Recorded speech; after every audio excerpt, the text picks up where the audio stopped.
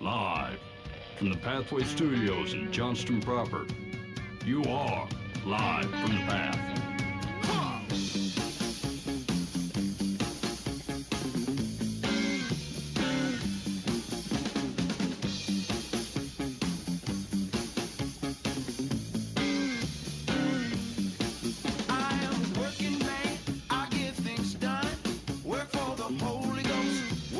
And you're listening to Live from the Path. We're coming to you from the Pathway Studios here in Johnston proper. My name is Mike Foust.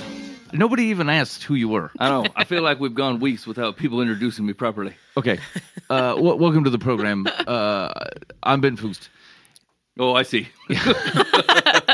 It felt better. It felt better when I did it. So before we lose the train, before the train falls off the tracks and the coyotes take the remnants, this is what's going on the show tonight.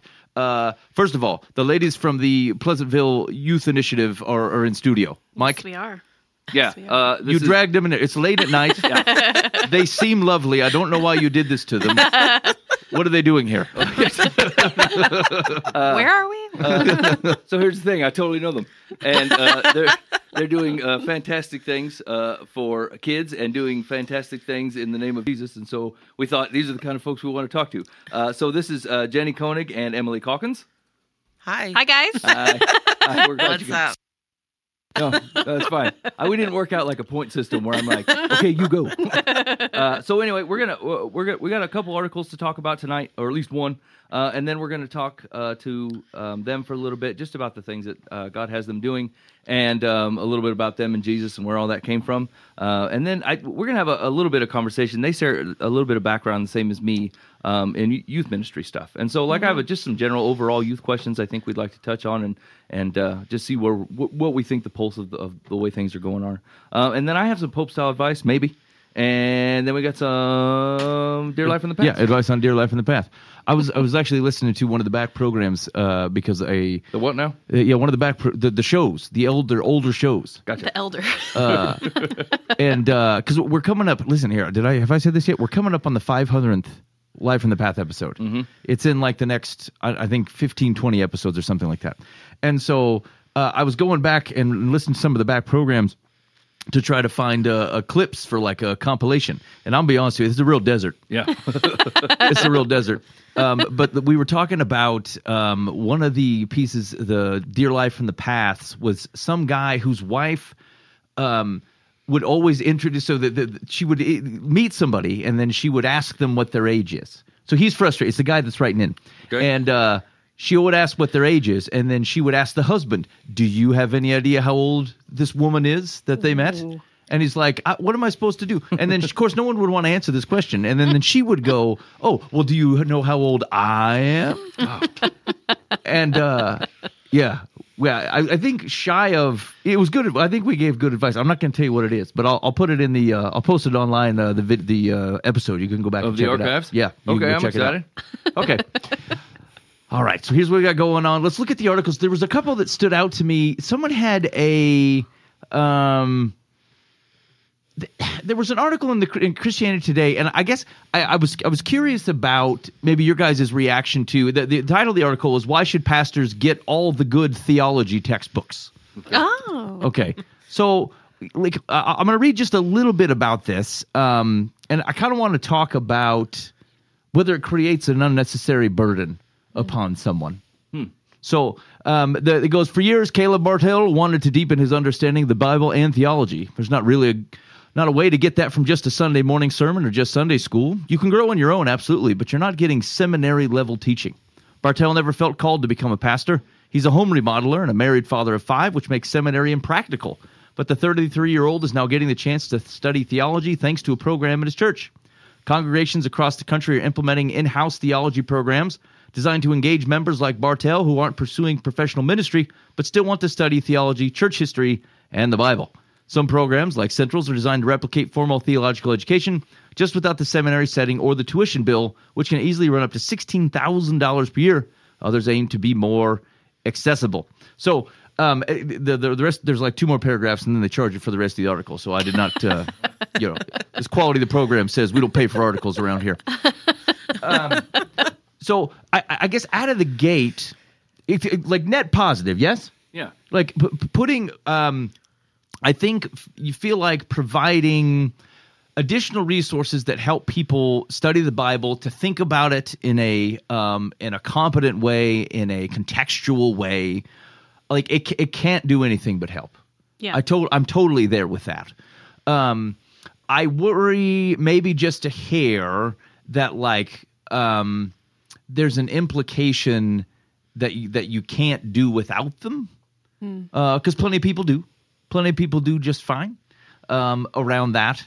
And I wonder if it also frames it's a very Western European studiousness of what it looks like to follow Jesus if the thing that we think about is book, glasses, bread. I mean, most of the theologians that like people are quoting today are, Western European theologians from 1870, German, and then it switches a bit. And so I don't know, like maybe that just hit me funny. I would be cautious that, first of all, not everybody learns that way. That's not always the way which people take it in.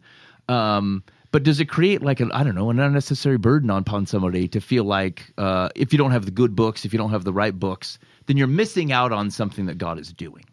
Does it feel like a risk? Well, here's the thing: is I think it's always a comparative problem. Like I remember knowing a gal, and I still know a gal that like I don't know what it was, but like she smelled like Jesus, right? And so like when she prayed, God would answer, like in like practical ways, where like it would say, "Here, God, here's the thing on my heart," or whatever, and then God would show up and go, "Yeah, do this thing," and then she's off and doing it, And like for years, I'm sitting there watching her, going, "I'm doing something wrong. I mean, this is just not happening for me. Like I don't understand." Like and felt like either God was thinking a certain way about me, or like I wasn't following faithfully. There was something different, that I was screwing up. And like I bring that up to say that like it took years for me to be comfortable with the fact that like God made me to be what God made me to be.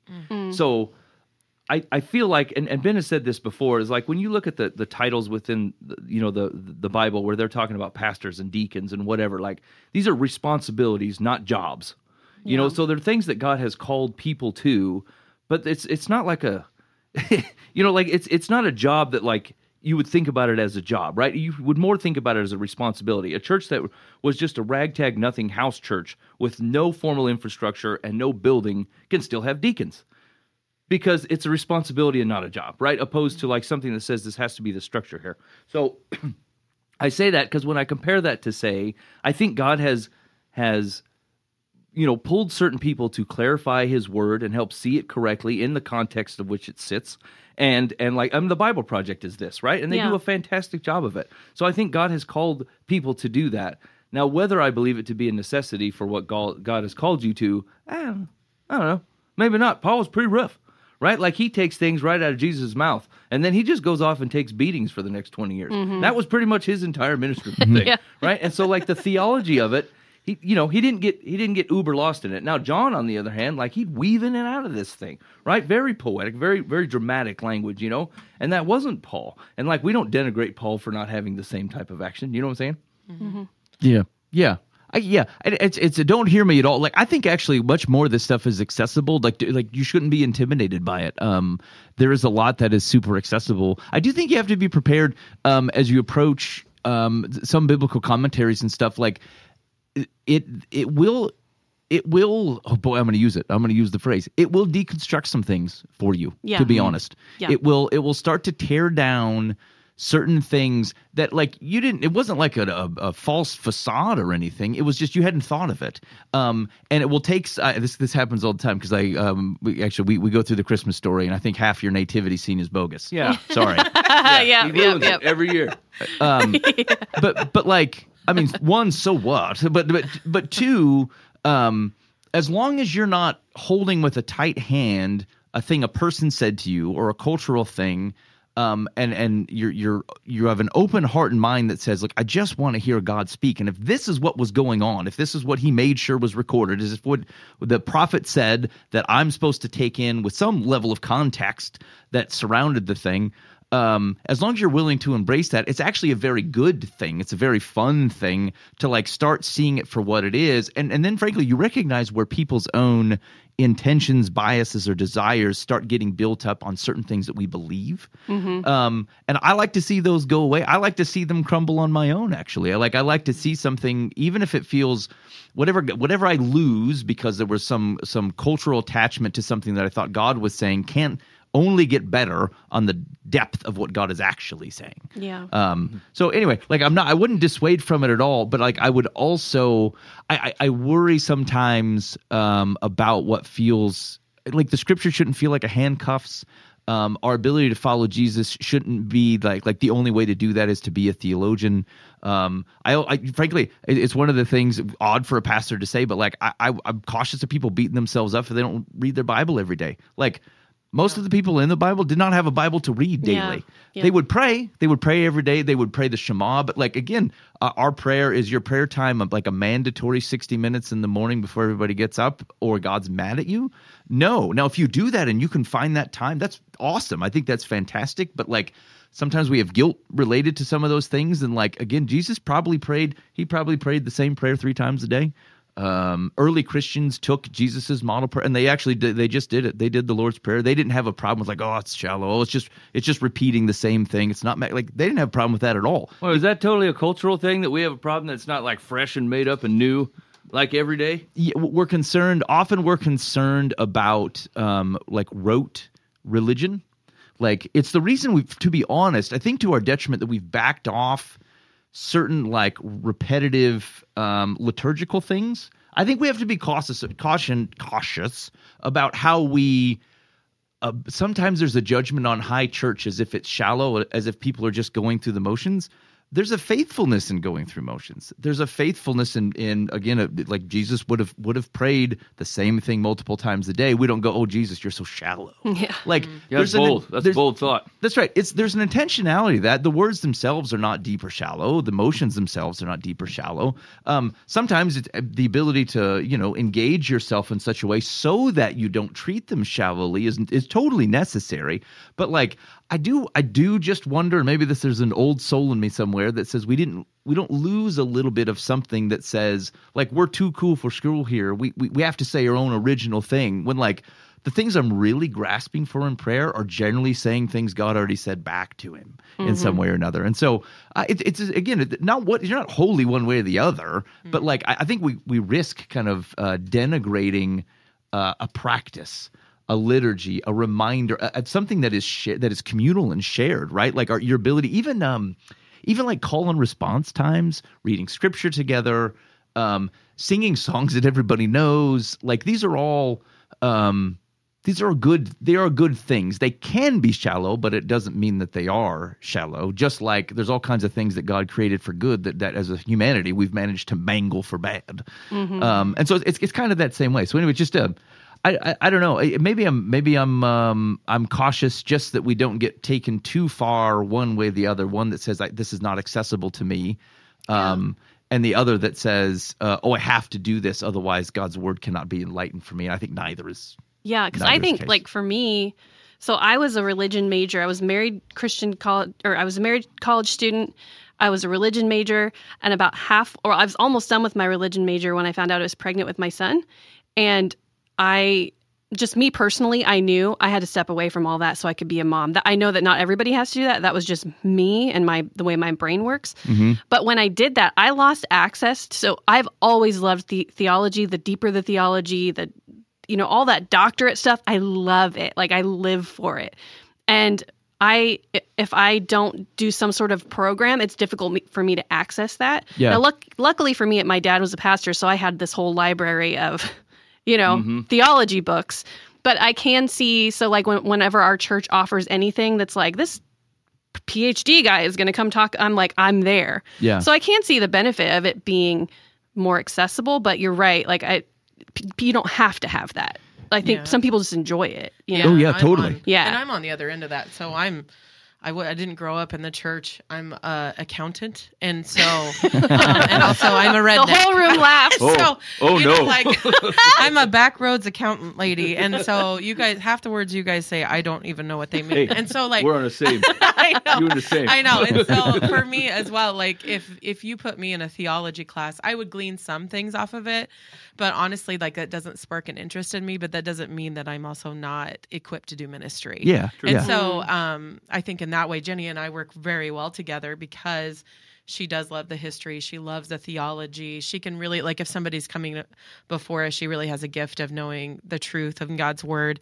And I am 100% heart. And so I give, I love, and sometimes like we balance each other out because she's such a deep thinker and she loves God's word so much. And sometimes we just need to make it simple. Yeah. And I think that is where we lose out sometimes, where it's Jesus is like, just love people.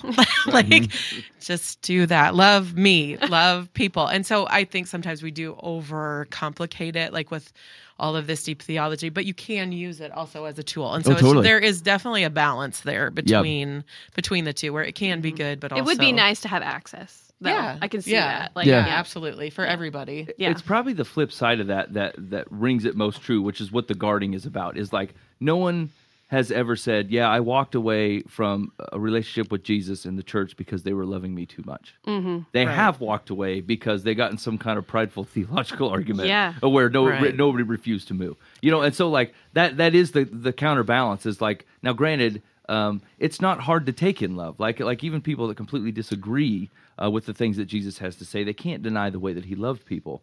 But when it comes down to disagreeing his theology, right, they're like, well, fine, line in the sand and we're done. And so, like, it is a much more divisive area, you know, and which why it brings up more guarding. It does. Although, you know, I would say that one of the things that we've not done well as Christians is we've ceded ground that was totally unnecessary to cede. In that, like there aren't thoughtful, wise Christian thinkers who, like, whatever critique. One, I will tell you that almost every atheist critique I've ever heard, a prophet of God has already said, especially like minor prophets. So, like, you go hang around with Amos or Micah, like those guys, like all the complaints, God, where was God when the bad things were happening? Yes, they would agree.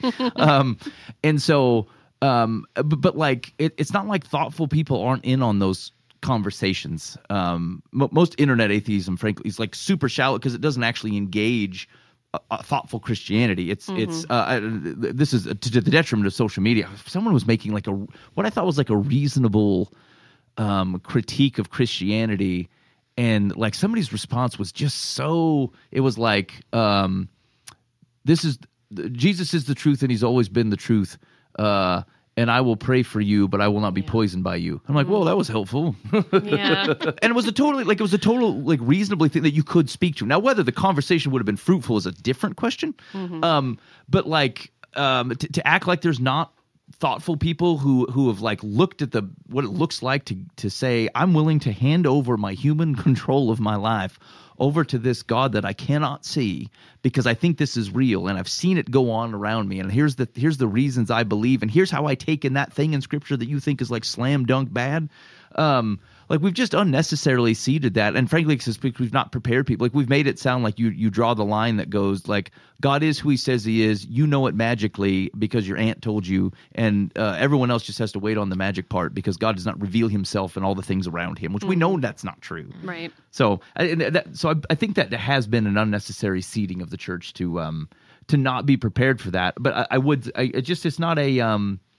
I think the hardest thing maybe in this conversation, which extends to all kinds of different conversations, which is like trusting that if God did not make like the same person all over the world to all do the same things, that he will then work it out to make sure the right kinds of people with the right kinds of gifts are in the right kinds of situations. What we tend to do sometimes is to say, here's what God has gifted me with. I will make disciples of that because it's important to me, as opposed to going, I know this is what I'm supposed to do.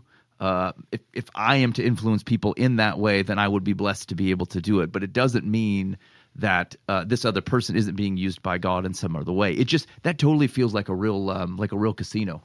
You're like, we're just like God gets to use people however He wants. How can I control the information that gets out? Like it's hard. Yeah, that's the right rendering of the Holy Spirit. Yeah. He's like a wild man friend. Yeah. That calls on Friday, and you're like, and it's already 9:30, and you're like, what? I don't know about Are this. you guys coming to this? Yeah. And they're going to say a bunch of big words. I'm like, Yeah, and he picks you up in a car That sounds he real doesn't- good. He has never driven before, and you're like, I don't know what's going on.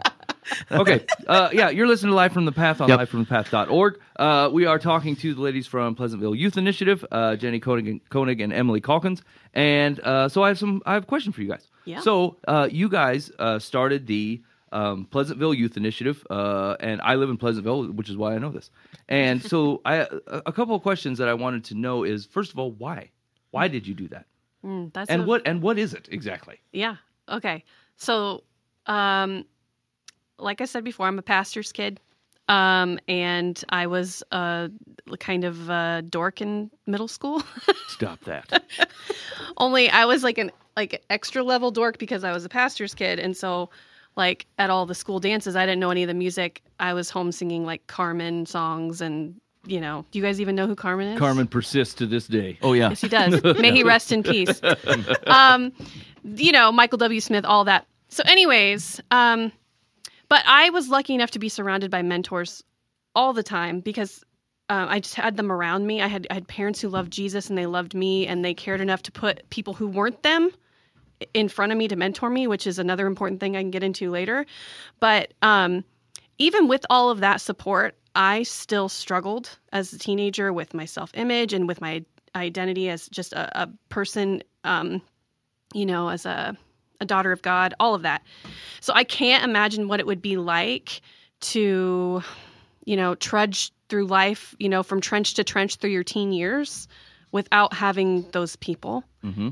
And as we know, most kids don't have those people. Even if they have parents who love them, they might not have godly people calling them on. Yeah. And so I would say that is really the root of why we started this in the first place. It's kind of twofold. I mean, that is definitely being mentors for kids who don't have those people, those voices calling them on. That's sort of the main thing. And then the other half of it would be it's sort of a heritage or an heirloom ministry. So my parents started a youth ministry in Pleasantville when I was in high school that went from like 12 kids to 100 kids in a year.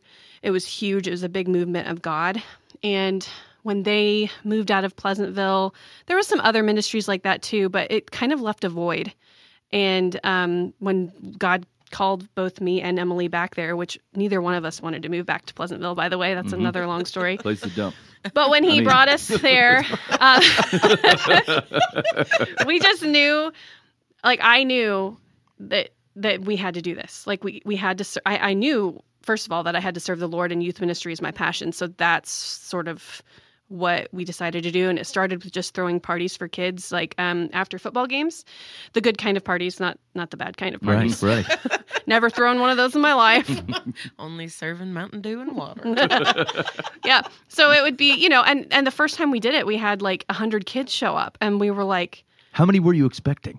We didn't know. Honestly, I had no idea because I knew some of their parents just from going to high school with some of them, or, people knew me in the community, but I hadn't lived there in 6 years or something like that. It's been a while. Thought about that, how weird they that didn't is know that us. They didn't know us, and they just dropped all their kids off. All these kids are running that's where in. we're at. And we hung out with them. Are you willing to take these squirrels? We'll hand them out. Yeah. No, and they showed up in droves. And they did, yeah. And it just kind of took off from there. And so sort of what we do now, so this was probably, 5 years ago?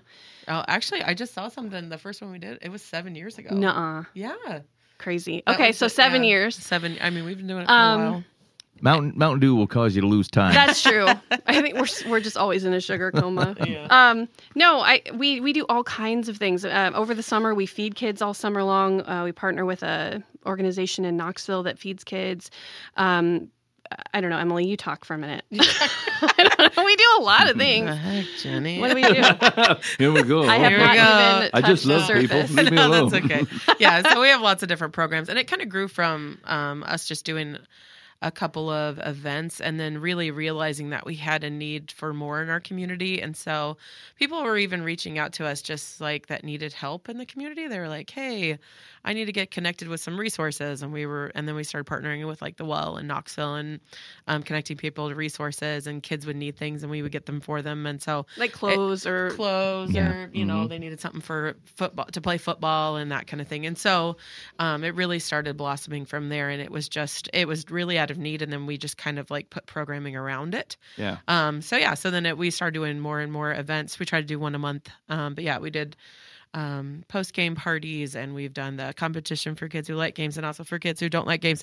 And then, and then just like rec center nights, just to get the kids together. And then we started doing like some more faith nights, just like girls and guys, and prom dress drives and just all kinds of things we just tried to do. And then we started to do community events as well. So we have a big trick or treat on the square that's coming up that we do, and different fundraisers. So it just started growing, and it was just kind of a need, and so we just kept going with the flow, I guess, as God was calling us. And so the output of where you're heading with this thing is you're trying to raise money to build a building, a youth initiative building in the middle of town. Yeah. And I think the crazy part about it is that when we started this, I was working a full-time finance job, and so you could launder the money.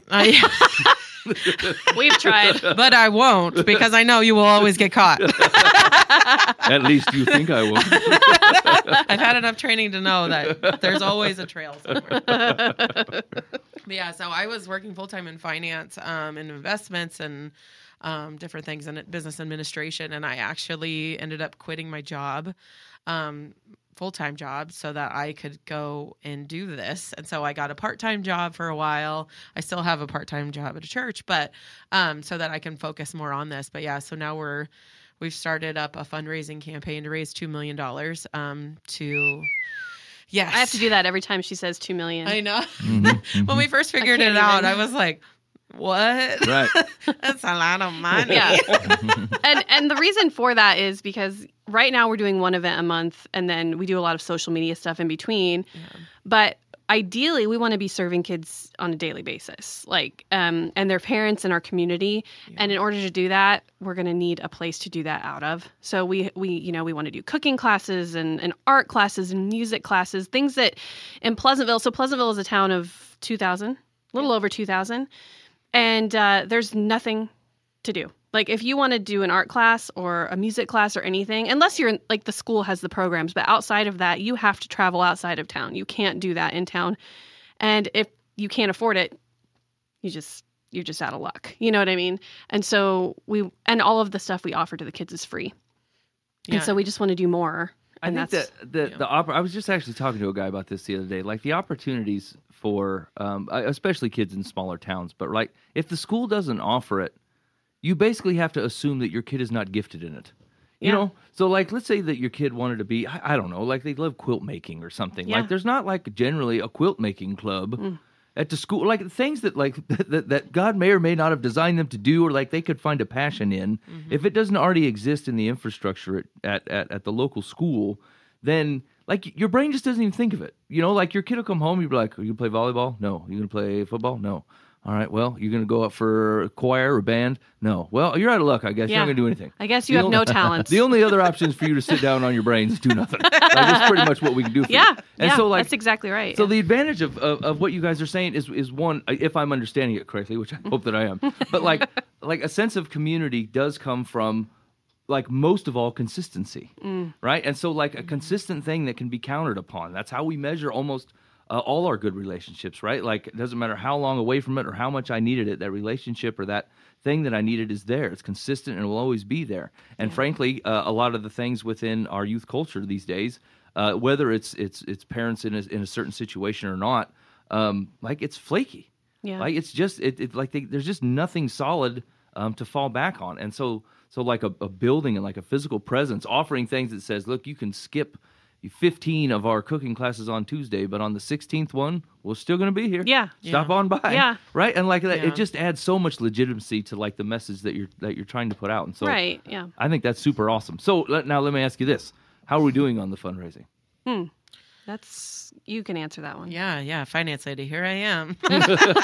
Yeah. So we've raised right around $130,000 for the building, which for our small community, and that is in a lot of people and a lot of organizations coming together and giving money. And so for a town of 2,000 people to raise that much money in a year is a lot of money for us. Head to the bone. Yeah. Yes. And so we can see God blessing it as we're going.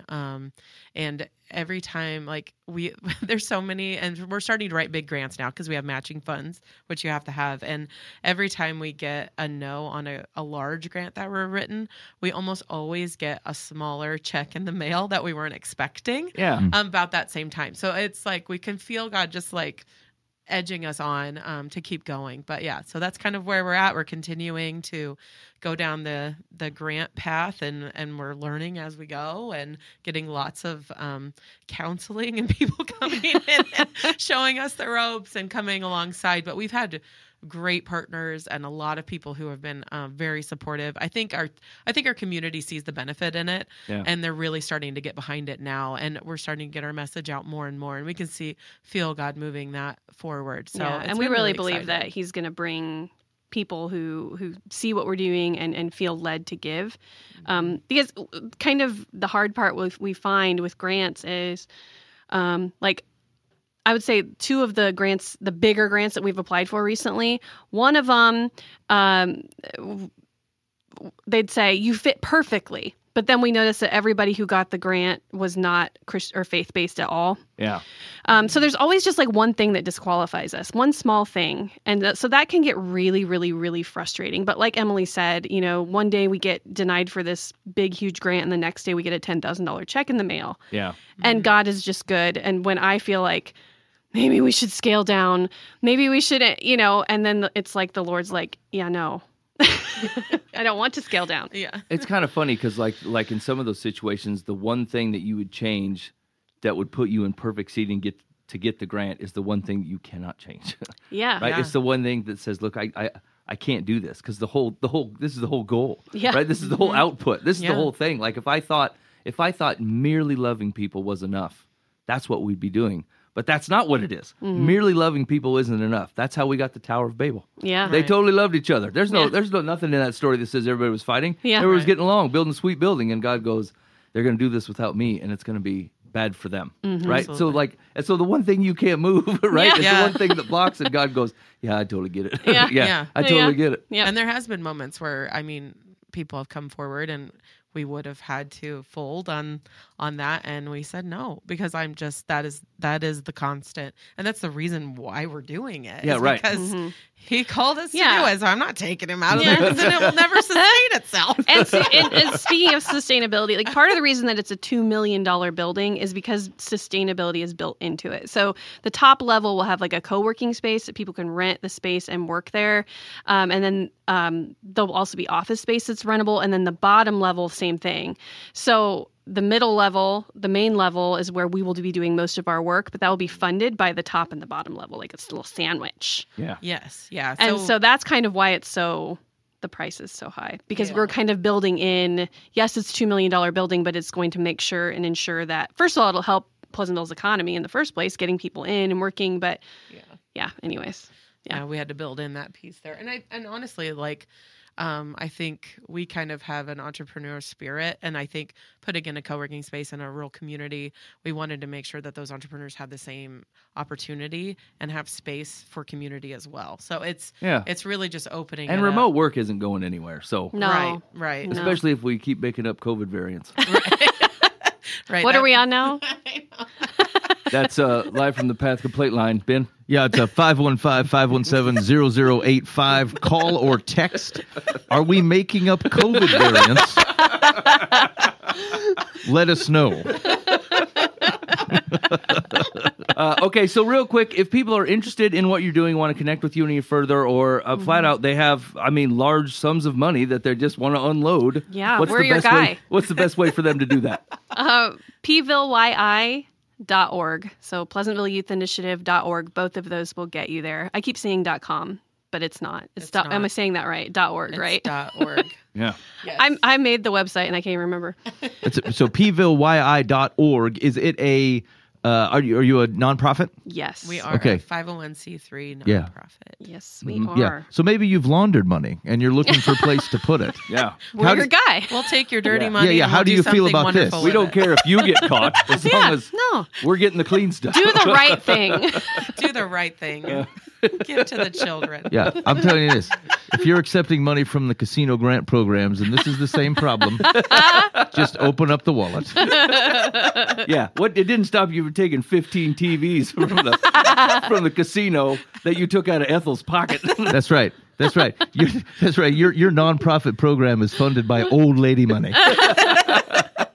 Probably old lady rent money. Yeah. You should be ashamed of yourself.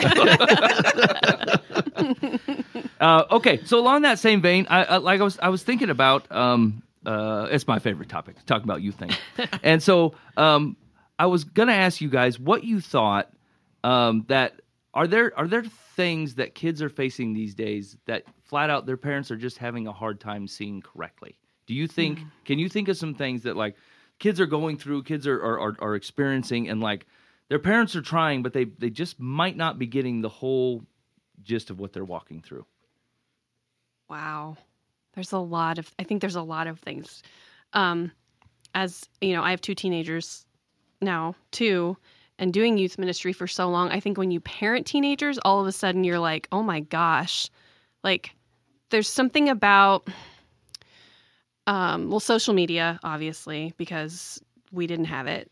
That's a huge thing, but also their whole identity, their identity as a human being, as far as, for some of them, and I know this is a huge can of worms that we don't have to go into, but their sexual identity, like even like their gender, all of that. And parents don't know what to do with that. And I get that. Like the whole world doesn't know what to do with that, right? I mean, it's a complex thing that I think it for sure is. Yeah. Well, I mean, here's the thing: is like this is where to some of what Ben was talking about earlier. But like sometimes we've seeded some things that maybe we shouldn't have.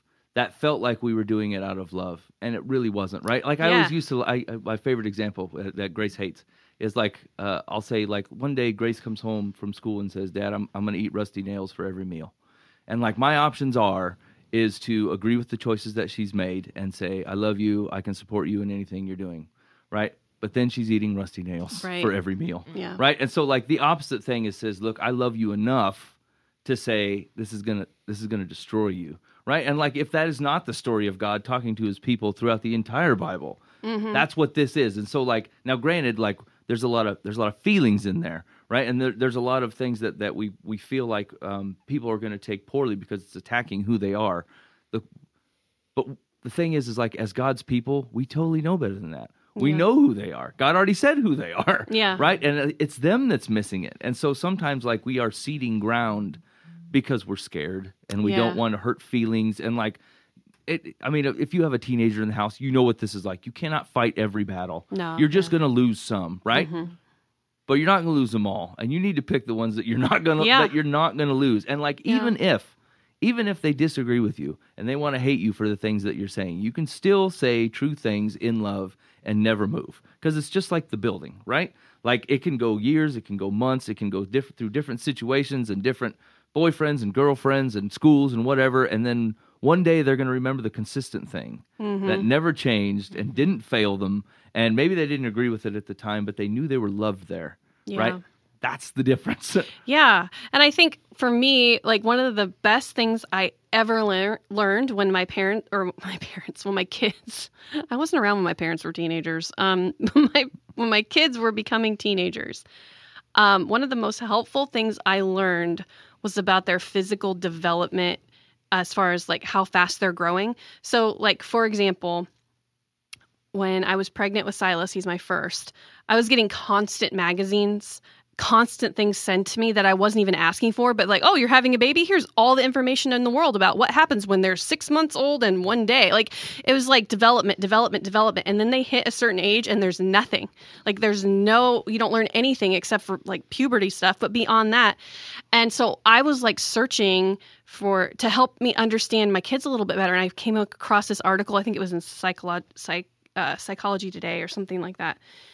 And it was just about their physical growth, and that middle schoolers grow as much as toddlers do in the years between like 12 to 14 or something like that. Like they're growing as fast as a toddler. So if you think about a middle schooler and a toddler, what does a toddler do? They throw a tantrum, and you're not like, you're a terrible kid. You're like, oh, you need a nap or you need a snack, right? Mm-hmm. And middle schoolers are the same way. They're throwing a tantrum. They're misbehaving. They're doing this. Most likely they need a nap or they need a snack. True. And so I think there's a lot of things. Like, so when you asked me that question, like all these things pop in my head because there are so many things that kids are struggling with. But honestly, I think if we just can understand their physical development a little bit more, does that make sense? Like, it's just... No, yeah. Yeah, I don't know. Yeah, it kind of presumes, like, that at that age, because they start, sometimes the kids are as tall as you at, like, 14 or 15. Yeah. You're like, this is an adult human. Yeah. But, like, but treating them as if they have all their faculties in order, Right. all their emotions under control, that they're taking care of themselves well, that basically that they are positioned to be at their best when they're arguing with you, when they're making decisions that you don't want them to make, when they're reacting to the world in the way they are, and when they're dealing with things that frankly you conceptually don't have you're not super in touch with. Like, it's unfair to see that to them as if like it's a personal affront to you and a failure in your parenting because they're behaving this way. Right. It's not. Your parenting, this is actually the ripe opportunity for you to continue parenting and go, I'm not going to take this personally. And they're balancing all kinds of things, and they're frankly they're not firing on all the cylinders. They think they are, but there's all kinds of Right. pressures and coming at them. And so, how do I continue to parent them through the difficulty as opposed to being angry with them?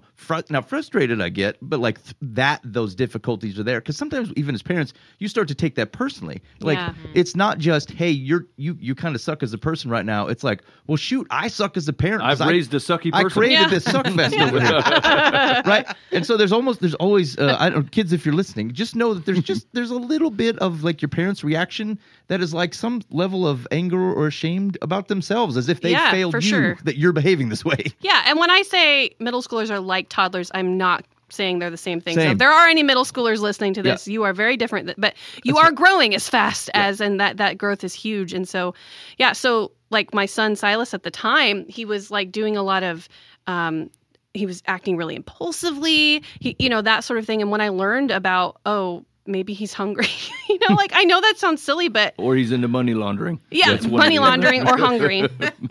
Turns out it was both. Turns out he's very shifty. Jenny, you failed as a parent. Shifty McSilas. Hey, nobody who's money laundering goes hungry. It's not true. That's true. It can only be money laundering. I remember we were at a middle school camp, and we had this one kid who was just everybody's problem child. Everybody's warning us about this kid. Like, this kid's going to be trouble for you. We had him, and when he started to be trouble, we're like, are you hungry? Oh, yeah. And we'd feed him something. And and then he's like behaving. I know that. You guys are like the Willy Wonka factory over here. Dunk in the chocolate here's river. Something to eat, or you need it, or just go be by yourself for 5 minutes. And I think as parents and as youth leaders too, we don't look at them like that. We look at them like you should act your age. And they're like, I am. Yeah, I think so angsty teenagers are my favorite. And I think it's because I used to be one. And so I think even like I was telling Jenny on the way here, I think a lot of times they'll say things to us to try and get that shock and awe because they need, and most of the time they're doing it because they want attention or they want somebody to listen to them. And so I kind of had that in group time where I had some angsty teenagers telling me things, and then I kind of told them a funny story about myself in high school and like, hey, like, don't do this because you might burn your boyfriend's house down. And so like just a cautionary tale from a youth. And I think sometimes I think grace goes a long way. And I think really not having that shock and awe because we want to, because I have a 10-year-old at home and sometimes he does things that I know that he knows better, but really taking a moment, if you can muster it, if they haven't got you to that point, but to really react in a kind way, to take a moment to breathe.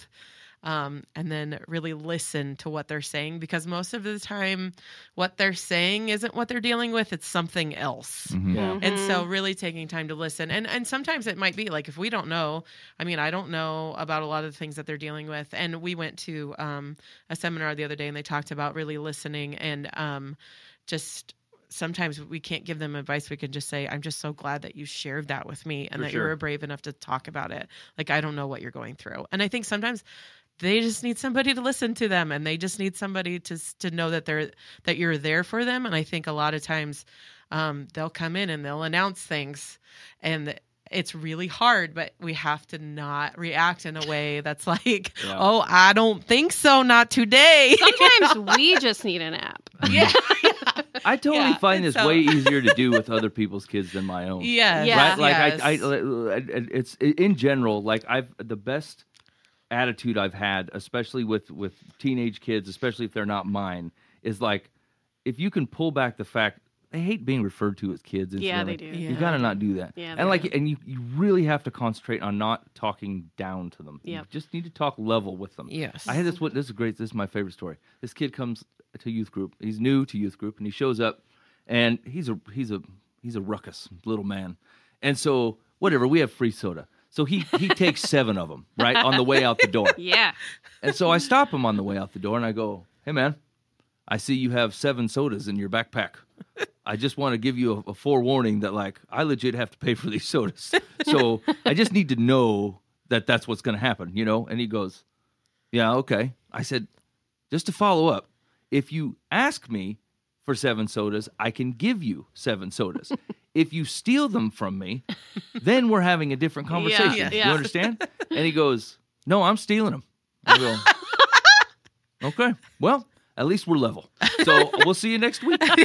And you know what I would have did? I would have threw 4 more in his backpack. That's how you deal with that. Still on those 7, I'm giving you 4. Here's 4 more. So, but here's the other half of that coin is like, especially kids that if they're missing a certain amount of support structure at their house, whether it be on purpose or not, some of them actually just need you to call them to something better. Yeah. Yeah. Actually to expect something out of them, right? And so Yeah. like some of the way that like my kids would feel love or like my kids know that I love them is because I expect a certain thing from them. If I didn't care for them, I'd let them do whatever they want, which is Right. why I didn't let him steal 7 sodas Yeah. from me. Right. I totally let him keep the soda. Right. Right? But like I needed him to know that like I need more out of you than this because you can do better than this, right? Yeah. And like that kid keeps showing up now and he stopped stealing sodas from me. Yeah. I Yeah. mean, he's still he's a pain, but he's a good kid, you know. And so like some of But the he keeps coming things back. where the response to like some of the higher rates of anxiety and depression Yeah. that I think we see within kids. One I think is heavily driven by social media. Oh, for sure. And like and even people who don't love Jesus will tell you the exact same thing. Yep. Ask their teacher.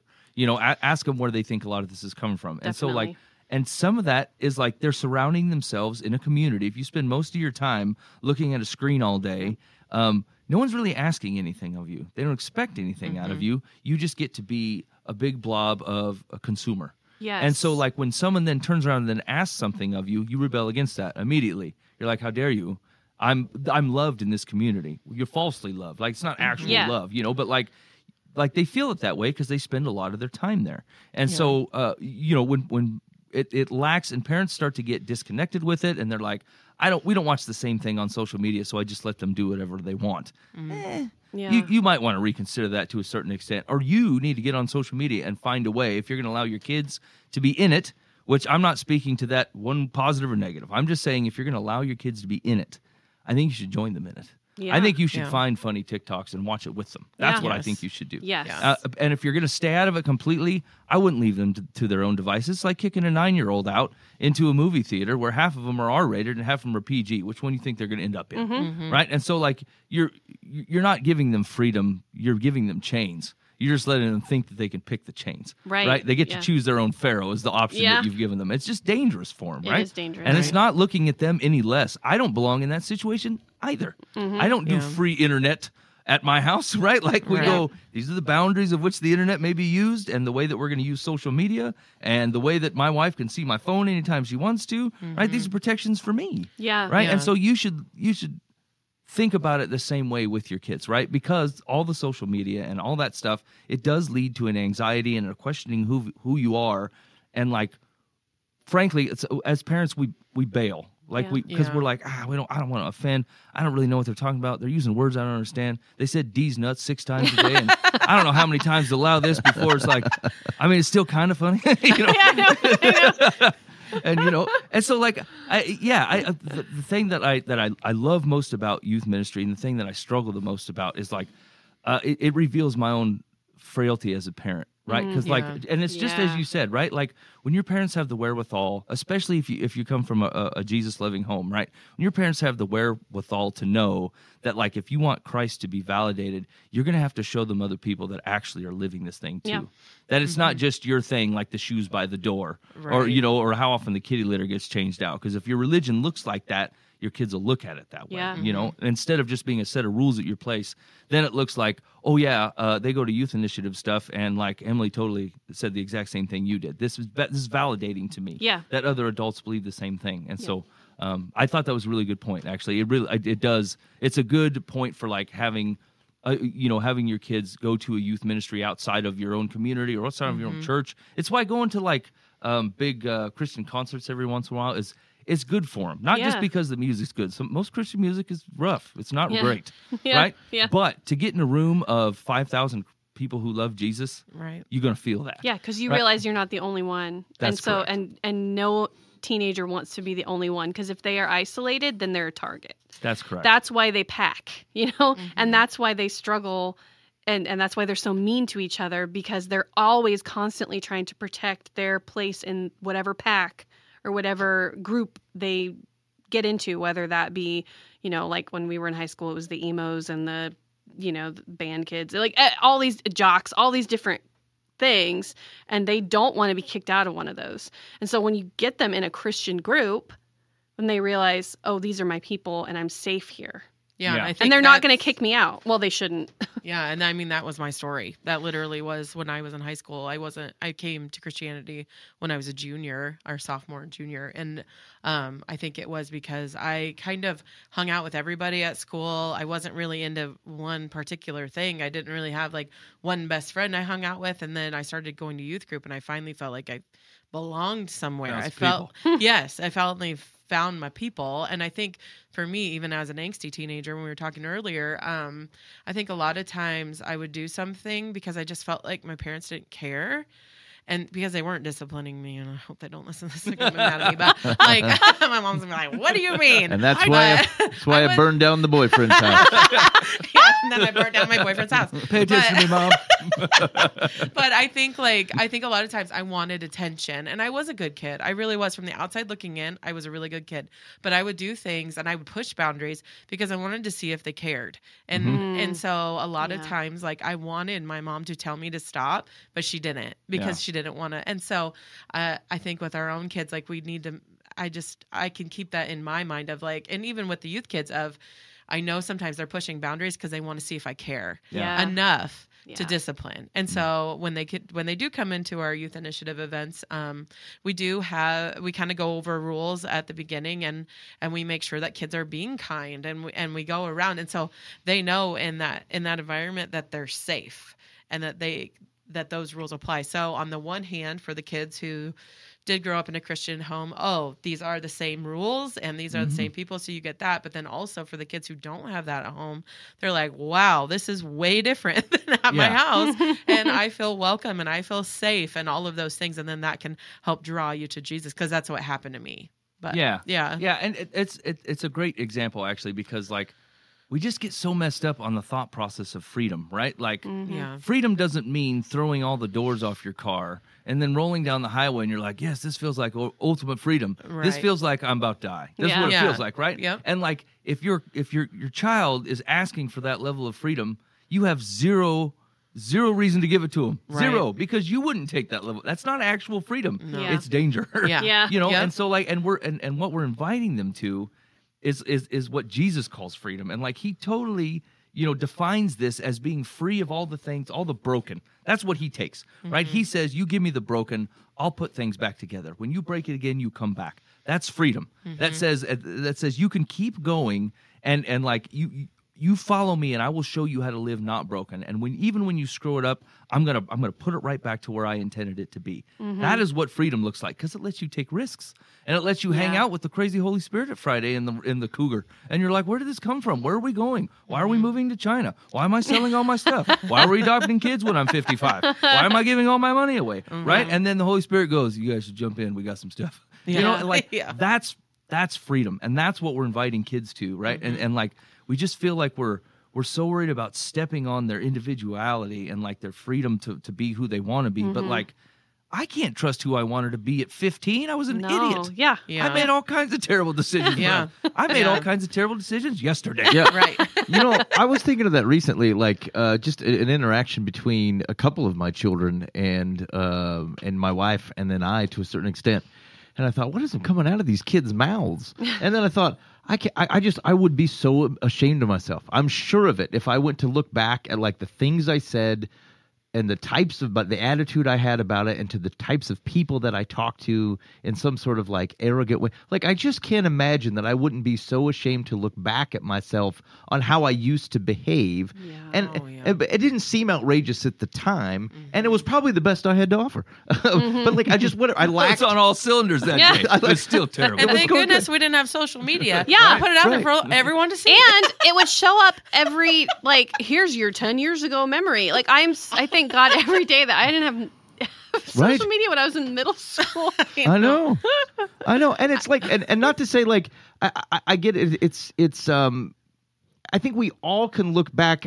This is more towards the parents looking at your children, not the children looking back. Right. It's like, just recognize that like your kid's working on it, man. Yeah. Like this may be the best they have to offer. You're like, you're 20 years, you're 30 years ahead of them. All right. And so like, I think we have a tendency to want to go like, here's my life lessons. Here's what I just came to awesome about a year ago, and I think it's really awesome. Why aren't you behaving this way? And like, it just takes time for people to own those types of things, to get comfortable in those types of things, especially, and this is probably more for like Christian parents, but like, you know, like you start to feel as you walk closer with Jesus, you feel it, and like sometimes you want to jump the steps. Like just as people get to know what the faith is, they learn to feel and listen to the Holy Spirit in their lives, and like sometimes we just want to transplant them into like look like what the Holy Spirit, we believe the Holy Spirit would have them do, and that's actually where we create like very shallow casual faith. And so like if God was okay with the sanctification process, like you got to be patient and help them through it, not try to jump over it. Yeah, like it's funny because a lot of people will say like, I just want to give my kids better than I got.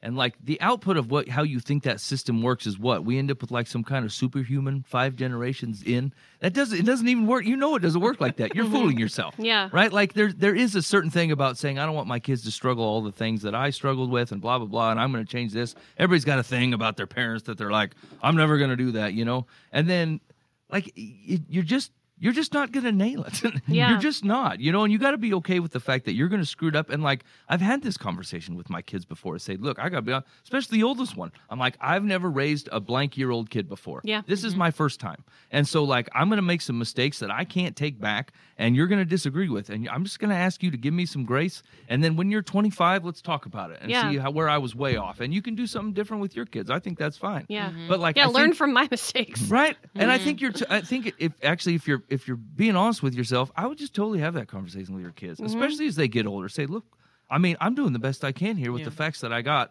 and what I think is best for you, and you know that. Yeah. So I'm sticking with my decision. I'm sticking with the thing that I said, but you know where it's coming from. So I'm just going to ask you to try to abide with it and see what you think. And take comfort in the fact that God loves your kid more than you do, and that just like He has been at work in your life, He is at work in their life, and it might not have anything to do with you at the moment. Yeah. He might be doing something through their struggle and through their pain, and you have no idea. So we have to just, first of all, so we just had a kindergarten teacher that we interviewed. Carol Byer lives in our town. She taught for years and years and years, and she was talking about how kids would bring their kindergartners to school, and they'd been trying to teach them to read. And I was one of those parents who was like, I got to teach them this way. They got to know how to do this before they go to school. And so we asked her, we're like, well, you know, what can we do to prepare our kids? And she said, just read to them. And she's been teaching for years. She's like, don't teach them how to read. Just read to them. I will teach them how to read. You just, and I think about that with my teenagers. I'm like, if I spend time with them and they see me love Jesus and I show them love, then I'm teaching them way more than I realize I'm teaching them, if that makes sense. I don't have to be like, this is right and this is wrong. And I don't have to constantly be nitpicking. Obviously, there's a little bit of that, but I guess it's much simpler than we think it is. Yeah, it's like we just need to get them to Jesus's feet. Yeah. We get him to Jesus's feet and he does, and God does the rest. And so I think a lot of times we feel like we have to have like this, I don't know, like we're obviously going to have these conversations with our kids about, what the truth is and what the Bible says and what we believe and all of these things. But I think sometimes we can put it out there and then the best thing that we can do is let them be an angry teenager and we just pray a lot. Yeah. and that is going to do a whole lot more than you even realize. Yeah. And you know how much more freedom you have, like especially these people that are trying to tell people about Jesus. This goes for adults and kids, right? Stop assuming you're the first guy to walk in the door and tell somebody about Jesus. Yeah. If everybody you meet, if you just assume that God's already working in their life, yeah, then you're just coming alongside. Yeah. Right? Like, but if you feel like you have to do this major lift, if you feel like they're already in a deficit and you're having to like reintroduce God in this whole picture, you're gonna screw this up. Yep. Yeah. Just assume that God loves them more than you, is already doing work in their life, and you're just being called to step in right aside. Yeah. And like it takes all the worry and all the hassle out of it, and then you get to do whatever God is asking you to do, right? Without carrying this big, huge load. And like it's hardest for parents, right? Because you do feel that, especially if you're raising kids to love Jesus. You're like, I'm failing at this. They're never gonna love Jesus. I totally screwed this up. Why am I such a pagan? Just go cry in the closet, and it'll be over very. That's right. Very You cry where everyone else cries, and then you turn that frown upside down and get back out there. Okay, you're listening to Live from the Path on livefromthepath.org. We're talking about youth stuff and the Pleasantville Youth Initiative, and we're talking to Jenny Koenig and Emily Calkins, and you guys actually do your own podcast, correct? We do, yeah. And it's called... Oh, there it is. Wait, hold on a second. No, reel that back in. Was that... Ope? There it is. There okay. it is. Like hope with the H gone. Yeah. Okay, yeah, got it. you know how like Midwest people are always like, sorry, Yep. excuse me. Yeah, totally. Okay, got it. Yeah, so It's there. So it is. the whole point behind it, we Is only there have sorry, what's the punctuation after the Is ope? there ellipses? There's hold on, let me get kind of like the song. Pause. Womp, There it is.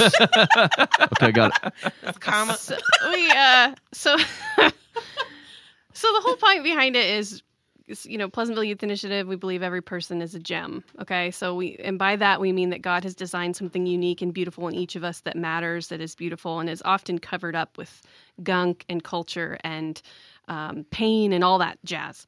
And so our goal behind that podcast is that we interview small town people, and then as we listen to them, we sort of dig out what that gem is that we see, and then we tell them what it is. So like at the end of the podcast, we're like, here's what we see in you, that sort of thing. Yeah. And in the process, we get to learn all about, and we only have 3 episodes, and we don't always interview. Say, has it ever gone terrible where someone's like, no, that's not accurate at all? Not you yet. saw wrong things. Not yet. Like kitty litter. Not yet. It's sure to. Yeah, that is my favorite part of the podcast, though. I mean, the couple episodes that we've done, I think we just in our culture are so used to pointing out what's wrong in everyone else, and to do something where we're actually pointing out what's right and what I see in you that's valuable. And I just don't think we do that very often. I know myself, like if anyone gives me a compliment, I instantly just start bawling, and I'm like, why is this? This is a problem. Yeah. Creeper. This person's Please don't say nice things to me. They're trying to launder money. Yeah. Yeah. Definitely. This is making me Yeah. uncomfortable. Shady McSilence is after it again. My hair looks dumb. What do you know?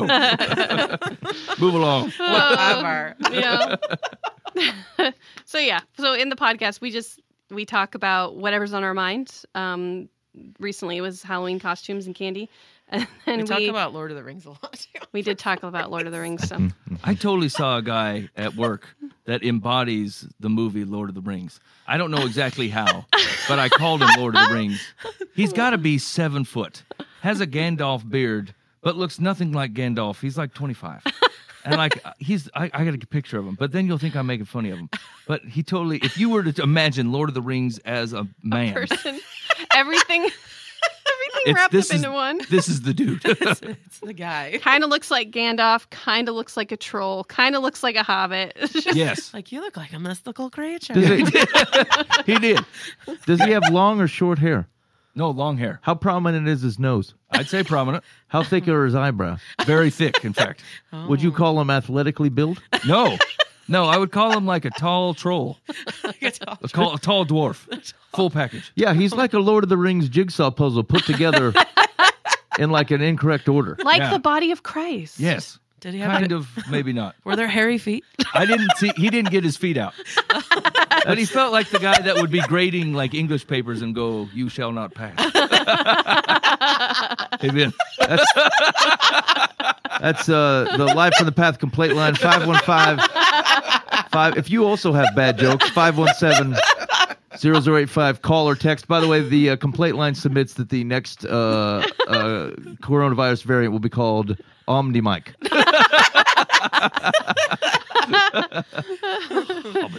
Yeah.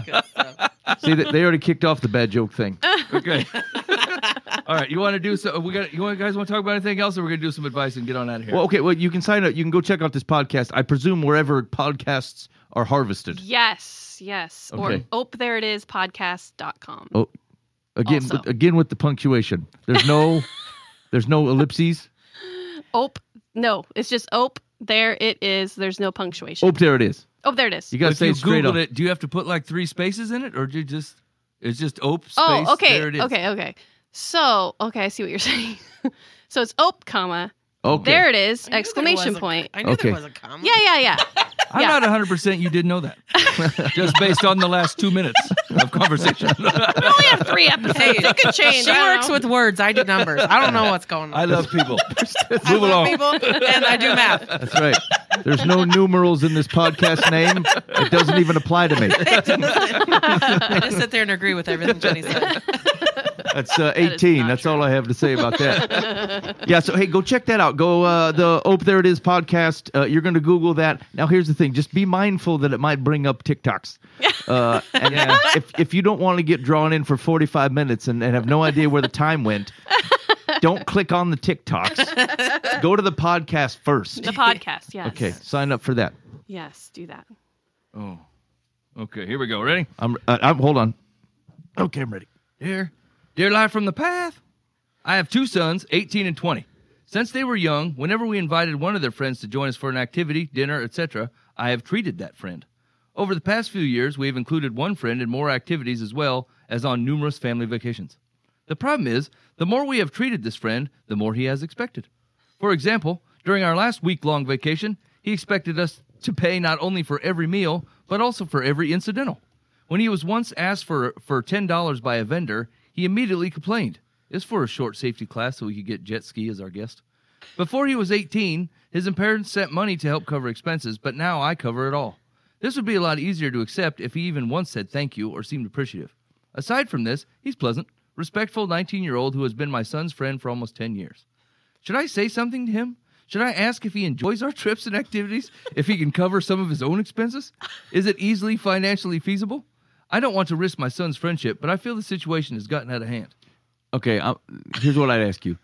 Two things. I don't. You're worrying too much about your own generosity. But secondly, would you tell him if he had a booger on his cheek? Yes. Because if you would, and you feel like you're close to this man, then you may mention it. Because every indication is like he just doesn't. If his parents were paying for it before, he's just not thinking about it. That like something about his life has transitioned, where the expectation from him has changed, and like. Again, it's not boundaries in the way that we were talking about earlier, but like, how can I expect people to behave differently and not help them behave differently? And like, especially when there's all kinds of things I'm blind to. You know how many times I went to work, we used to go to the office, like no joke, within 18 months time, I went to work 3 times with my shirt backwards, flat out backwards. And there was a lady there who just made it a thing in the morning. She would come by and go, okay, it's all right today. And then every once in a while she goes, your tag's sticking out the front of your, because I would get up at like 6 a.m. and I don't use mirrors or anything. I get dressed. I was getting dressed in the dark, and then I had no idea. And like either you can go, look at that jackwagon who keeps wearing a shirt backwards all the time, or you go, hey, did you know that your shirt is backwards? And so like I get with money, things get sensitive, but given your relationship with the kid, he's been on your family vacations and stuff, just like, I mean, I'd tell him. I'd say it just like it feels weird, man. I think that's fine. Yeah. No. I mean, yeah, sure. You're just gonna keep paying it? No, here's the thing. It's like if you actually love him like a son, then yes, I think you should definitely tell him. Mm-hmm. But like you invited the kid, right? Like it's not like I invite any of my daughter's friends. It's like, hey, we're going to Burger King. You better go get $10 from your dad, otherwise you ain't coming, right? I invited totally. You're coming, yeah. right? I'm paying for it. Yeah. And like, I mean, I suppose if he's I think it's the little things that seem to be irritating her, right? Like he was asked for $10 for ski lessons. Well, you flew him out there because the whole family was going skiing. Yeah. He was going to have skiing lessons. Like, this wasn't a surprise. Yeah, that part seems weird. Like, if he went to the gas, like everybody stopped at he wanted a snack on the way there, and he had to pay for the Snickers bar. That actually feels a little different to me than the ski rental. Yeah, imagine like I took your daughter with me to the gas station with my 2 other kids, and I'm like, okay, guys, get whatever you want. And then I pay for me and my 2 daughters, and I look at your kid and go, good luck. Yeah. We'll be in the car waiting. He's 20 years old? I cannot but still imagine invited. that. Yeah. Yeah, I understand. Have you ever been invited to like a situation that you're like, I don't belong here without this invitation? Like I wouldn't either be in on my own or whatever. I feel like that's the situation with the ski thing. Like you were invited, you invited the kid, and so like you should just plan on taking him and paying for the things. If you can't afford it, or it's getting weird, or you think it's actually a good teaching lesson for a son who doesn't have much parenting at home, I think you should totally have that conversation. But if it's legit just about the money, like I need to stop inviting him. Yeah, that's what I'm saying. Don't be this way. That's why I said like the first thing is like you got to get over that piece. Like I think there's no reason to obsess about it unless he's making himself look silly and he doesn't know it. Then I think you should probably say something. Right. And actually, the situation itself, I mean, it says more than she thinks, right? Like I took my whole family on a week-long skiing vacation. This $10 for the skiing thing, I'm having a hard time feeling the impact of this. Okay. Anybody else want to weigh in on this woman? Find the gem. I was going to say, I think that you have done a very good job loving this child, and this child feels like they are your child. Yeah. And so if that's how they feel, then I would continue on with that. Because like if you come in and then treat them differently, they may not feel as welcome. Yeah, because like so if you're know, inviting you're not somebody onto... You owe me $10. Yeah. You're inviting them on intimate family type things. Like it's not like, we're going to the restaurant. It's like we're going to Florida to Disney World. You can come with us. That's a big deal. This is you're inviting me on family activities and then trying to treat him as if he is not family. Yeah. And like I mean, or surprised when he acts like family. Right. Do you think that shifts? Like, do you feel like you're in, Mike, for anytime you invite your kids anywhere for the rest of their lives, it's on your dime? I would say until they're probably 30s, 35. 35. That's We're making more money off. than me for sure. Yeah, I had too many kids. Yeah, I should have stopped at like 2. You're screwed. I put 4 kids. Like they're going to be old enough at the time where like I could be paying for 4 adults to eat. Yeah. Gosh, I didn't think about that. They should send you a mailer after you have your second kid. They should say, "Hey, did you think about this though?" Now the truth is one will dislike you and probably not be around for some of the meals. I think they're going to come and eat spitefully on my dime. I do have to say, I'm 36 years old, and my parents, we live next to them. They still will like sneak down the driveway, like if they're going out to dinner, because they're afraid that they're going to see us and we're going to go with them, and they're going to have to pay for it because they can't. We can't go with them, and they want to pay. You know what I mean? Yeah. Every time they walk by, you should be like, "Can we get appetizers?" Yeah. So just don't live next to your kids where they can see you. Okay, it's convenient for them to get out to dinner with you. I do that now. Actually, I'm like, "Hey, I gotta run and go fill up get gas for the mower." And the kids are like, "Can I go?" I'm like, "It's not going to work out." because I want to buy things from the gas station and I don't want to buy 5 of them. Yes, yes. Yeah, it's just not good. Why won't it work out? I don't know. It's trouble Don't on the worry roads. about it. There's banditos. I don't want you guys in that kind of mess. Is Dad okay with the banditos, Mom? Yeah. We'll see when he gets back. Show up with a Slim Jim. That's right. I feel like he bought a full-strength Pepsi while I was That's what I feel like. The Bergens took all the full calf. And so, sorry, kids, it's what it's like at the Casey's. No, you can't have that diet soda. It's got that saccharin in it. Bad for you. We have to be careful on how your bodies are growing. We talked to the usage ladies. They said... Okay, here we go. I forgot to mention, they signed it not an ATM in the South. Okay, all right. Well, There that it is. That twisted Tagged it. it Yeah. with some sass. Oh. Yeah. Now we gotta Yeah. now we gotta talk about your heart. Bless your Or- heart. That's what the Southern Yeah, people I'll say. bless your heart. Yeah, actually, you know what? You know what's interesting to this person is I would say you've done all the work of kindness, and now you just refuse to accept it. Mm-hmm. Like you're the hard throwing it work out is the door. it's to hand over the money. The hard work is to spend it on the guy. The hard work is to invite him in. You already did all the gracious things. Now all you got to do is keep from jabbing your mouth about it and just go, glad I could help. Yeah. Yeah. Failing. Secular. What a thing to fail on. I know. You already did it. All right. Secular says, you mentioned this young man's parents stopped reimbursing you for their son's expenses when he turned 18. What other things do they expect him to start shouldering responsibility for? You have been more than generous by continuing to subsidize him. Because you are uncomfortable with the situation, a conversation is overdue about how things should be handled in the future. Be sure to let him know that he is always welcome, but now he's an adult and some ground rules need to be set. And since your son's friend seems to not have mastered the words thank you, it would be a kindness to remind him how important they are. That is a tricky spot. Is to be generous, but like I mean, you think about even this with your own kids, right? Like you want to be generous with them, but like recognize to when someone has done something of a kindness to them. So Yeah. actually, this happened today. Is I think one of my kids had an expectation. They were looking for a Halloween costume or something, and having a hard time finding the right thing. And so my wife ended up taking them to like 4 different places to try to find this particular, like the thrift stores and whatever. And I think there was a thought that like, hey man, we've looked around a lot. If we don't find it next, you might have to think about changing your costume. Like, I'm not sure we're going to be able to find this thing. She took it real harsh, and was a little accusatory towards the mother. And the blindness there is that like obviously we don't have to go to 4 different places. Like we could have just said, look, we gave one a shot and that's it. But like we're trying, and there was just like a lack of appreciation that like you weren't really owed that. And it's like totally glad to do it. That's why it happened.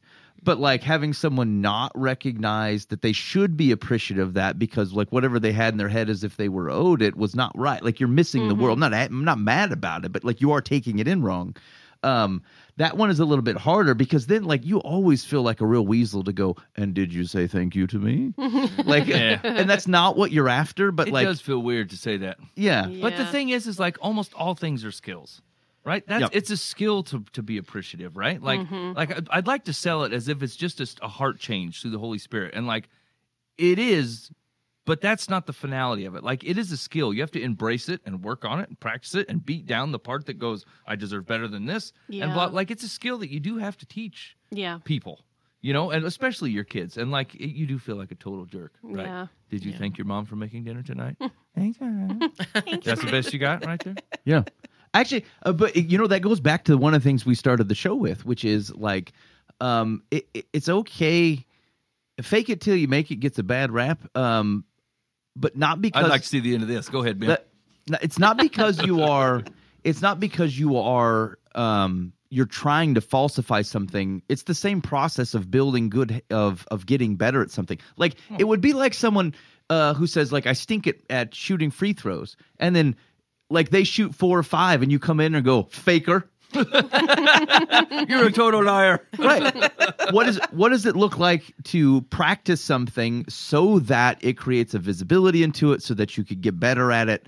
It's the same thing as faking it. Like Yeah. but it's your intention with the process. You're not trying to deceive someone. You're trying to grow through it. And so like it's one of the things where I didn't. This is the complaint line 515-517-0085. Is that like I would generally say, like, you got to be cautious on if you want your kids to get to church, but like you can create some very negative vibes in them on how you force them to do it.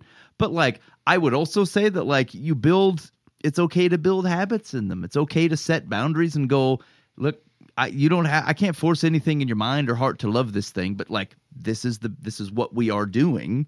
And like, again, it's a help to them to set a habit, even if they don't love the habit. Well, yeah, and some exterior changes or interior changes happen by practicing the output. Yes. You know, and so like, and that's, I mean, we talk about that when all kinds of stuff, when we talk about addiction related things or like wandering eyes from fellas, right? Like you set up fences and allow growth in a safe space. And like, it's kind of the same thing. Yeah, that's right. It's okay to say, like, we are looking for not behavior modification, it's gospel transformation. That's how the thing happens. But it doesn't mean that you don't still stay on the sidewalk when it makes sense. It doesn't mean like when you're coming out of addiction, you don't go hang out with the people that you were hanging out with beforehand.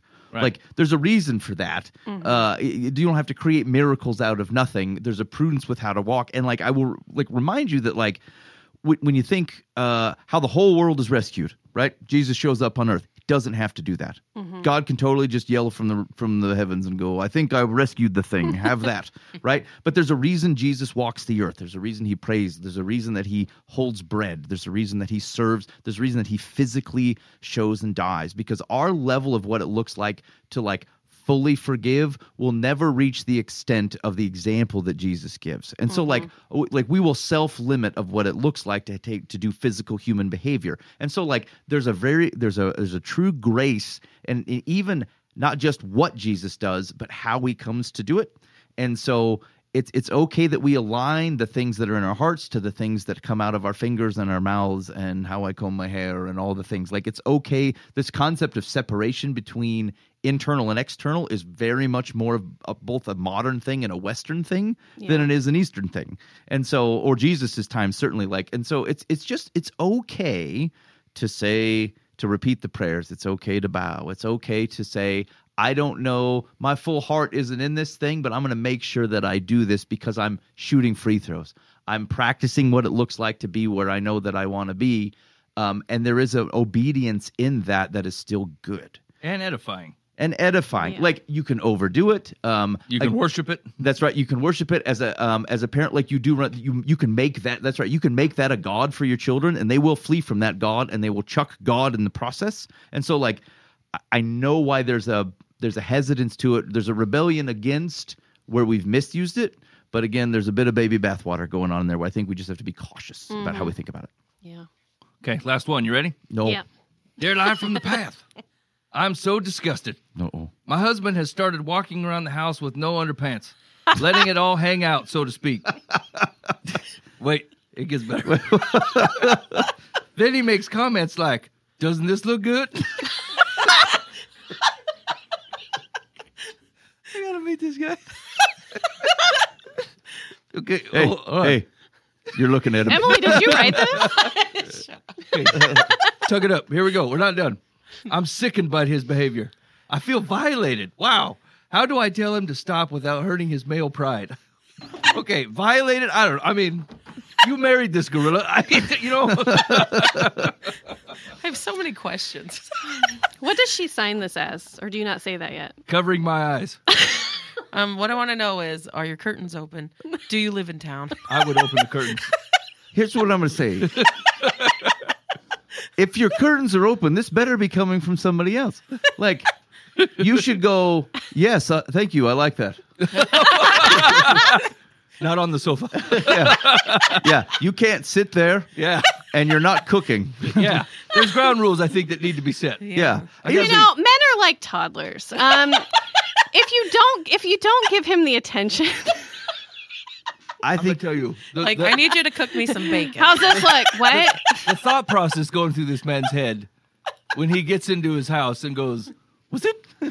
Oh, yeah. Is it hot? She's Do they gonna live love in this. Texas? I mean, first of all, you could not know your wife anymore, friend. I can tell you right now, she does not love it. Almost any woman's going to go, No, thank you. Yeah. No, thank No, you. no. This is not even coming close to the practical 99.95% of the way that we live our lives. You need to put that away. I own one. I don't even want to see it. It's time for it to go away. I don't think we cannot be getting the whole story here. What do you think the So side story I have is? more questions. Like, is it hot? Does he have a rash? Is this the only fix for a rash? He he need WebMD'd grease for it some and said, reason? Baby you got to powder. get out in the Lord's air. That'll fix it. Does he have psoriasis? I don't have a problem with this man. Is there a medical reason? Do we think, like, do you think he's playing it off for comedy? I think he's a doofus. and here's the thing. It's like, it would take one time to realize that the joke ain't landing, right? She used the words, I feel violated. I feel like this is a bit strong. Okay. Yeah. She might be Yeah. overselling this slightly. Like, once again, Yeah. you've seen this package before. Hey, turn the air down to 50 and he'll put his pants back on, I swear. You'll be like, oh no, Just turn it way low. things are going the other direction. This used to look good. I don't know what to say about this guy. I don't know. You think this is fine? Hold on, what- She's very afraid to hurt his male pride. I don't. I wouldn't be worried about it. In all honesty, I don't understand the I don't understand this marriage relationship. I don't like that reaction. That reaction to him.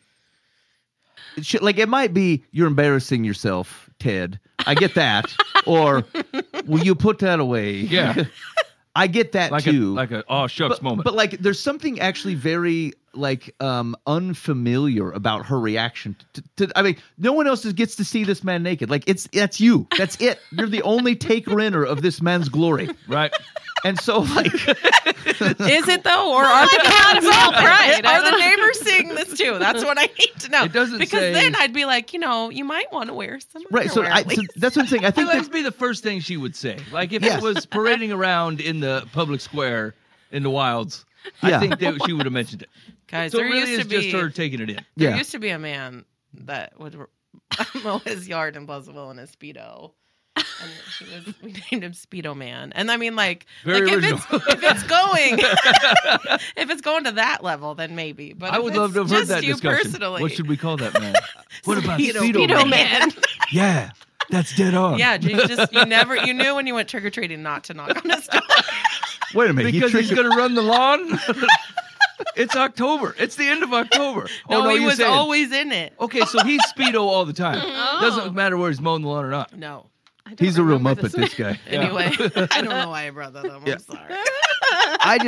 It is equally hard to take in. That's why. I find this man funny, and I feel like if you can't, I mean, where you don't get to do it anywhere else. This is the only opportunity. It seems like there either has to be something else going on, or she's way too I sensitive agree about it. because if this was like if my husband did that, I know he would be being stupid. Like I know Right. he would be trying to be funny, and I would be like, "You're gross. Go Yeah. away." It's a very small joke, sir. Yeah. That's 515. You want him to knock it off or don't you? Yeah. So I feel like if she's actually offended to the point where she's writing in, there's got to be something. Yeah, else something going else on. is happening. Something Otherwise, else. like I feel like this would just go away. In fact, I'll be honest. I bet you could just, if it was the right type of thing. If is this a healthy relationship, indulgent, like, well, let's go. Yep, I really do like that. And then you know what? You took the shine off him. Now he doesn't feel. He's like the teenager, Yeah, like you trying to just get gotta- your rise That's what out I of meant you. about the toddler thing. Yeah. Yes, Yeah. that's right. Don't So overreact. Yeah, that's Say, true. Thank you for sharing this with me. yeah, I know you're going through some things that I don't understand. And then you pray a lot. Right? Here's a snack. Here's a snack. okay, that's gonna backfire. This is how we get snacks around here. Yeah, until he goes, "Do you go to the store today?" No. Oh. And then he shows up fully clothed. I'll go find some pants. I hate to stay. I'm more for him. Yeah, I'm for him. I think this is fine.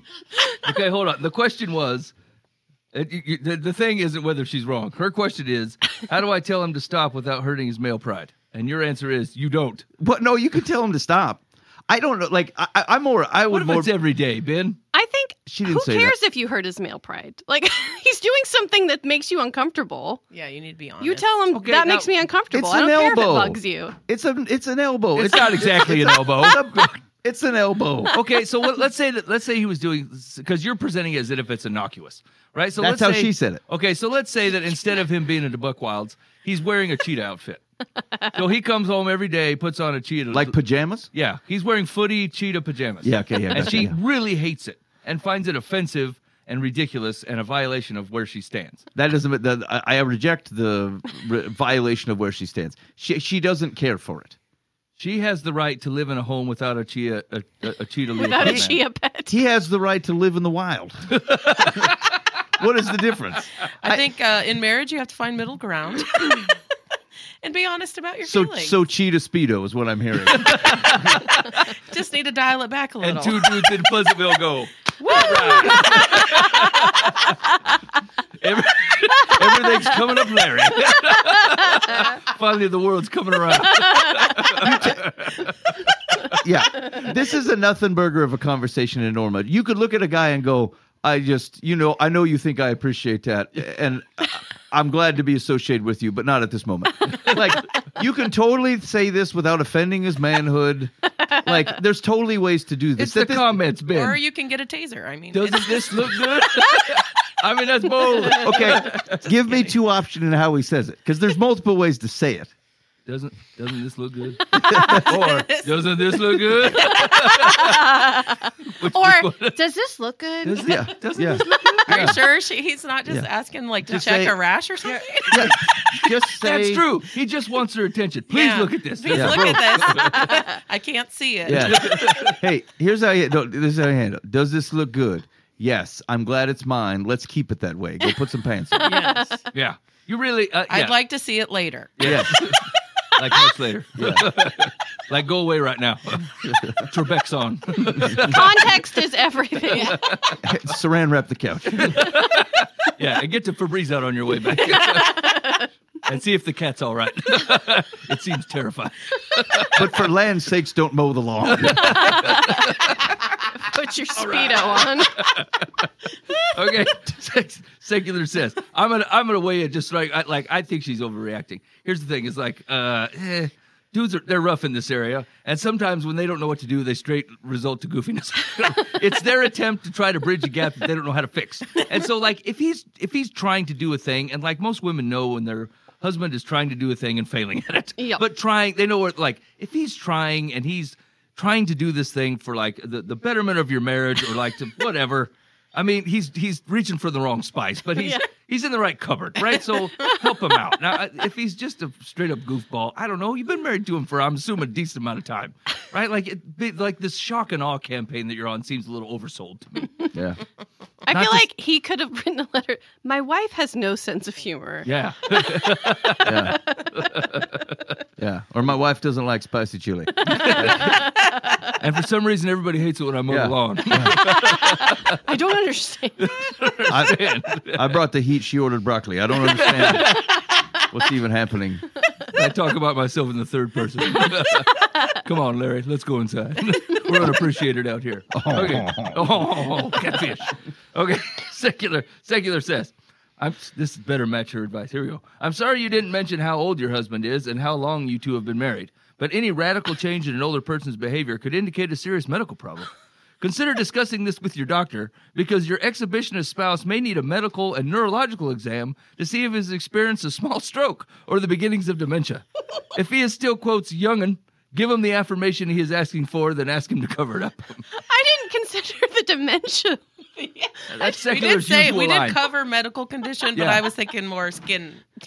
Now think about it. Your husband's finally come up with the gusto to try to pull off one of these maneuvers. Like, I'm going to try this thing. And you go, hey, baby, doesn't this look good? And you say, are you having a stroke? I'm worried about your mental Yeah. health. Are you having dementia?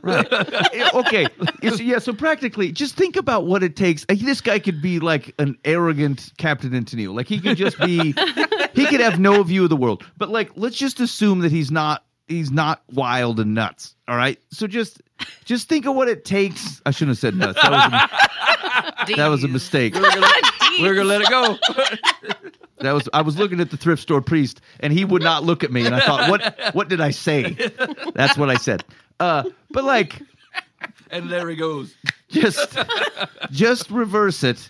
And you were trying to get your spouse's attention, and you literally laid it all out there. What does it feel like to feel totally rejected in that moment? Just have some, this is the man you loved. You're committed to him and all his accoutrements. Just find a way to give him an affirmation and send him on his way. Yeah, I think that's true. Yeah. It would be a real, like, again, you switch the roles. If we switch the roles and the guy had a really negative reaction, you'd be all over that. No, dude. I'd be yelling. You'd be at him like, pretty what hard. type of insensitive turd would do that Yeah. to, yes, And that's what I'm saying. is there a book club going on? Like, is she having friends over and he's doing, like, I think more I information feel like is she didn't needed. mention any of that. She didn't. Wouldn't Like- that would be top That would tier be information? different. That would It's be hard different. to give advice when you don't know the whole situation. Yeah. But I do think that, well, if those were in play, she most certainly would have mentioned it. Right? Because it's very True, easy to think get people so. on your side to go, the neighbor kids saw your Christmas present. And the ladies from the book club don't enjoy him. Like these things would have come up. So it sounds like it's just her, which again, that's a little bit different to me. I would really beat up a dude for allowing his wife to if he did not react in some sort of supportive, if not like, yes, do it all the time. I mean, type of ultra way. supportive kind of way. Yeah. He better bring everything he's got. Yeah. Yes. This is fantastic. Do it all the time. That's what I would expect the guy to say. And instead, she goes, "Ooh." Yeah. What I feel violated. I think she's way overselling it. I think that's way too far. I mean, the dude's. I mean, this is a bit off. But It like, depends on how many times. Well, I guess she hasn't told him to stop, right? Well, Because she she's said afraid that he's to. doing it a lot, though. Like, he's doing it all the time. So I'm sure I mean, at first, if you're like, yay, this is great, but Right. then it just keeps happening. Yeah. At some point, you have to be just like, from a woman's perspective. let's talk Do you about know any boundaries. women that would be like, "Oh, that's great"? Like, Yeah. no. no, that's a pretty much running theme. The internet has done that to fellas in some sort of belief that you're offering something that you're not offering. That people you're would not, like to take yeah. in visually. Yeah, that's a mistake. That's right. In Yeah. fact, it was Eve that said we should make some coverings. Real quick, go find some The fig truth leaves. is now known. We need to find some leaves. Adam goes, why? Because she just went, good. Yeah, I don't know. What's the problem? Doesn't this look good? Yeah. I'm gonna go mow something. All right, you've been listening to Live from the Path on livefromthepath.org. Yeah, let me Yeah, do it. 515-517-0085. That's call or text. Now listen, with the texts, I don't want to see it. I don't know what you're thinking, and you think it's 11 o'clock at night and you think you're funny. You're not funny. You complain about the show. That's what the line is for. Not for anything else that you think is happening. I know some sort of internet meme popped into your mind that you thought was glorious related to this topic. I don't want to see that either. Okay? As a matter of fact, you stay off the TikTok. Go Use to it- bed. You go to bed. You go to bed. You That's should right. spend the rest of the night listening to Ope. There There it it is. is. Yes. That's your redemption for the night. You read James 1 and 2, and you listen to Ope. There That's it what is. she needs to do. That's what she needs to say. Oh, there it is. Yeah, okay.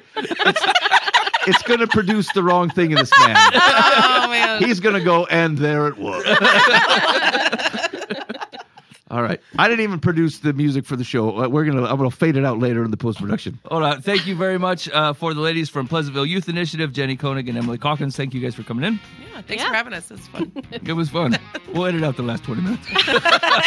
And very much. maybe the first 20. And maybe the first Theology and male nudity. Those are good bookends. Live at 9. Anyway, thank you guys. Thanks so much for hanging out live from the path. If you got any feedback for the show, definitely use that complaint line. I don't want your pictures. And we'll try to be with you in the coming weeks. In the meantime, be faithful in the means. God will handle the ends. You've been listening to Live from the Path.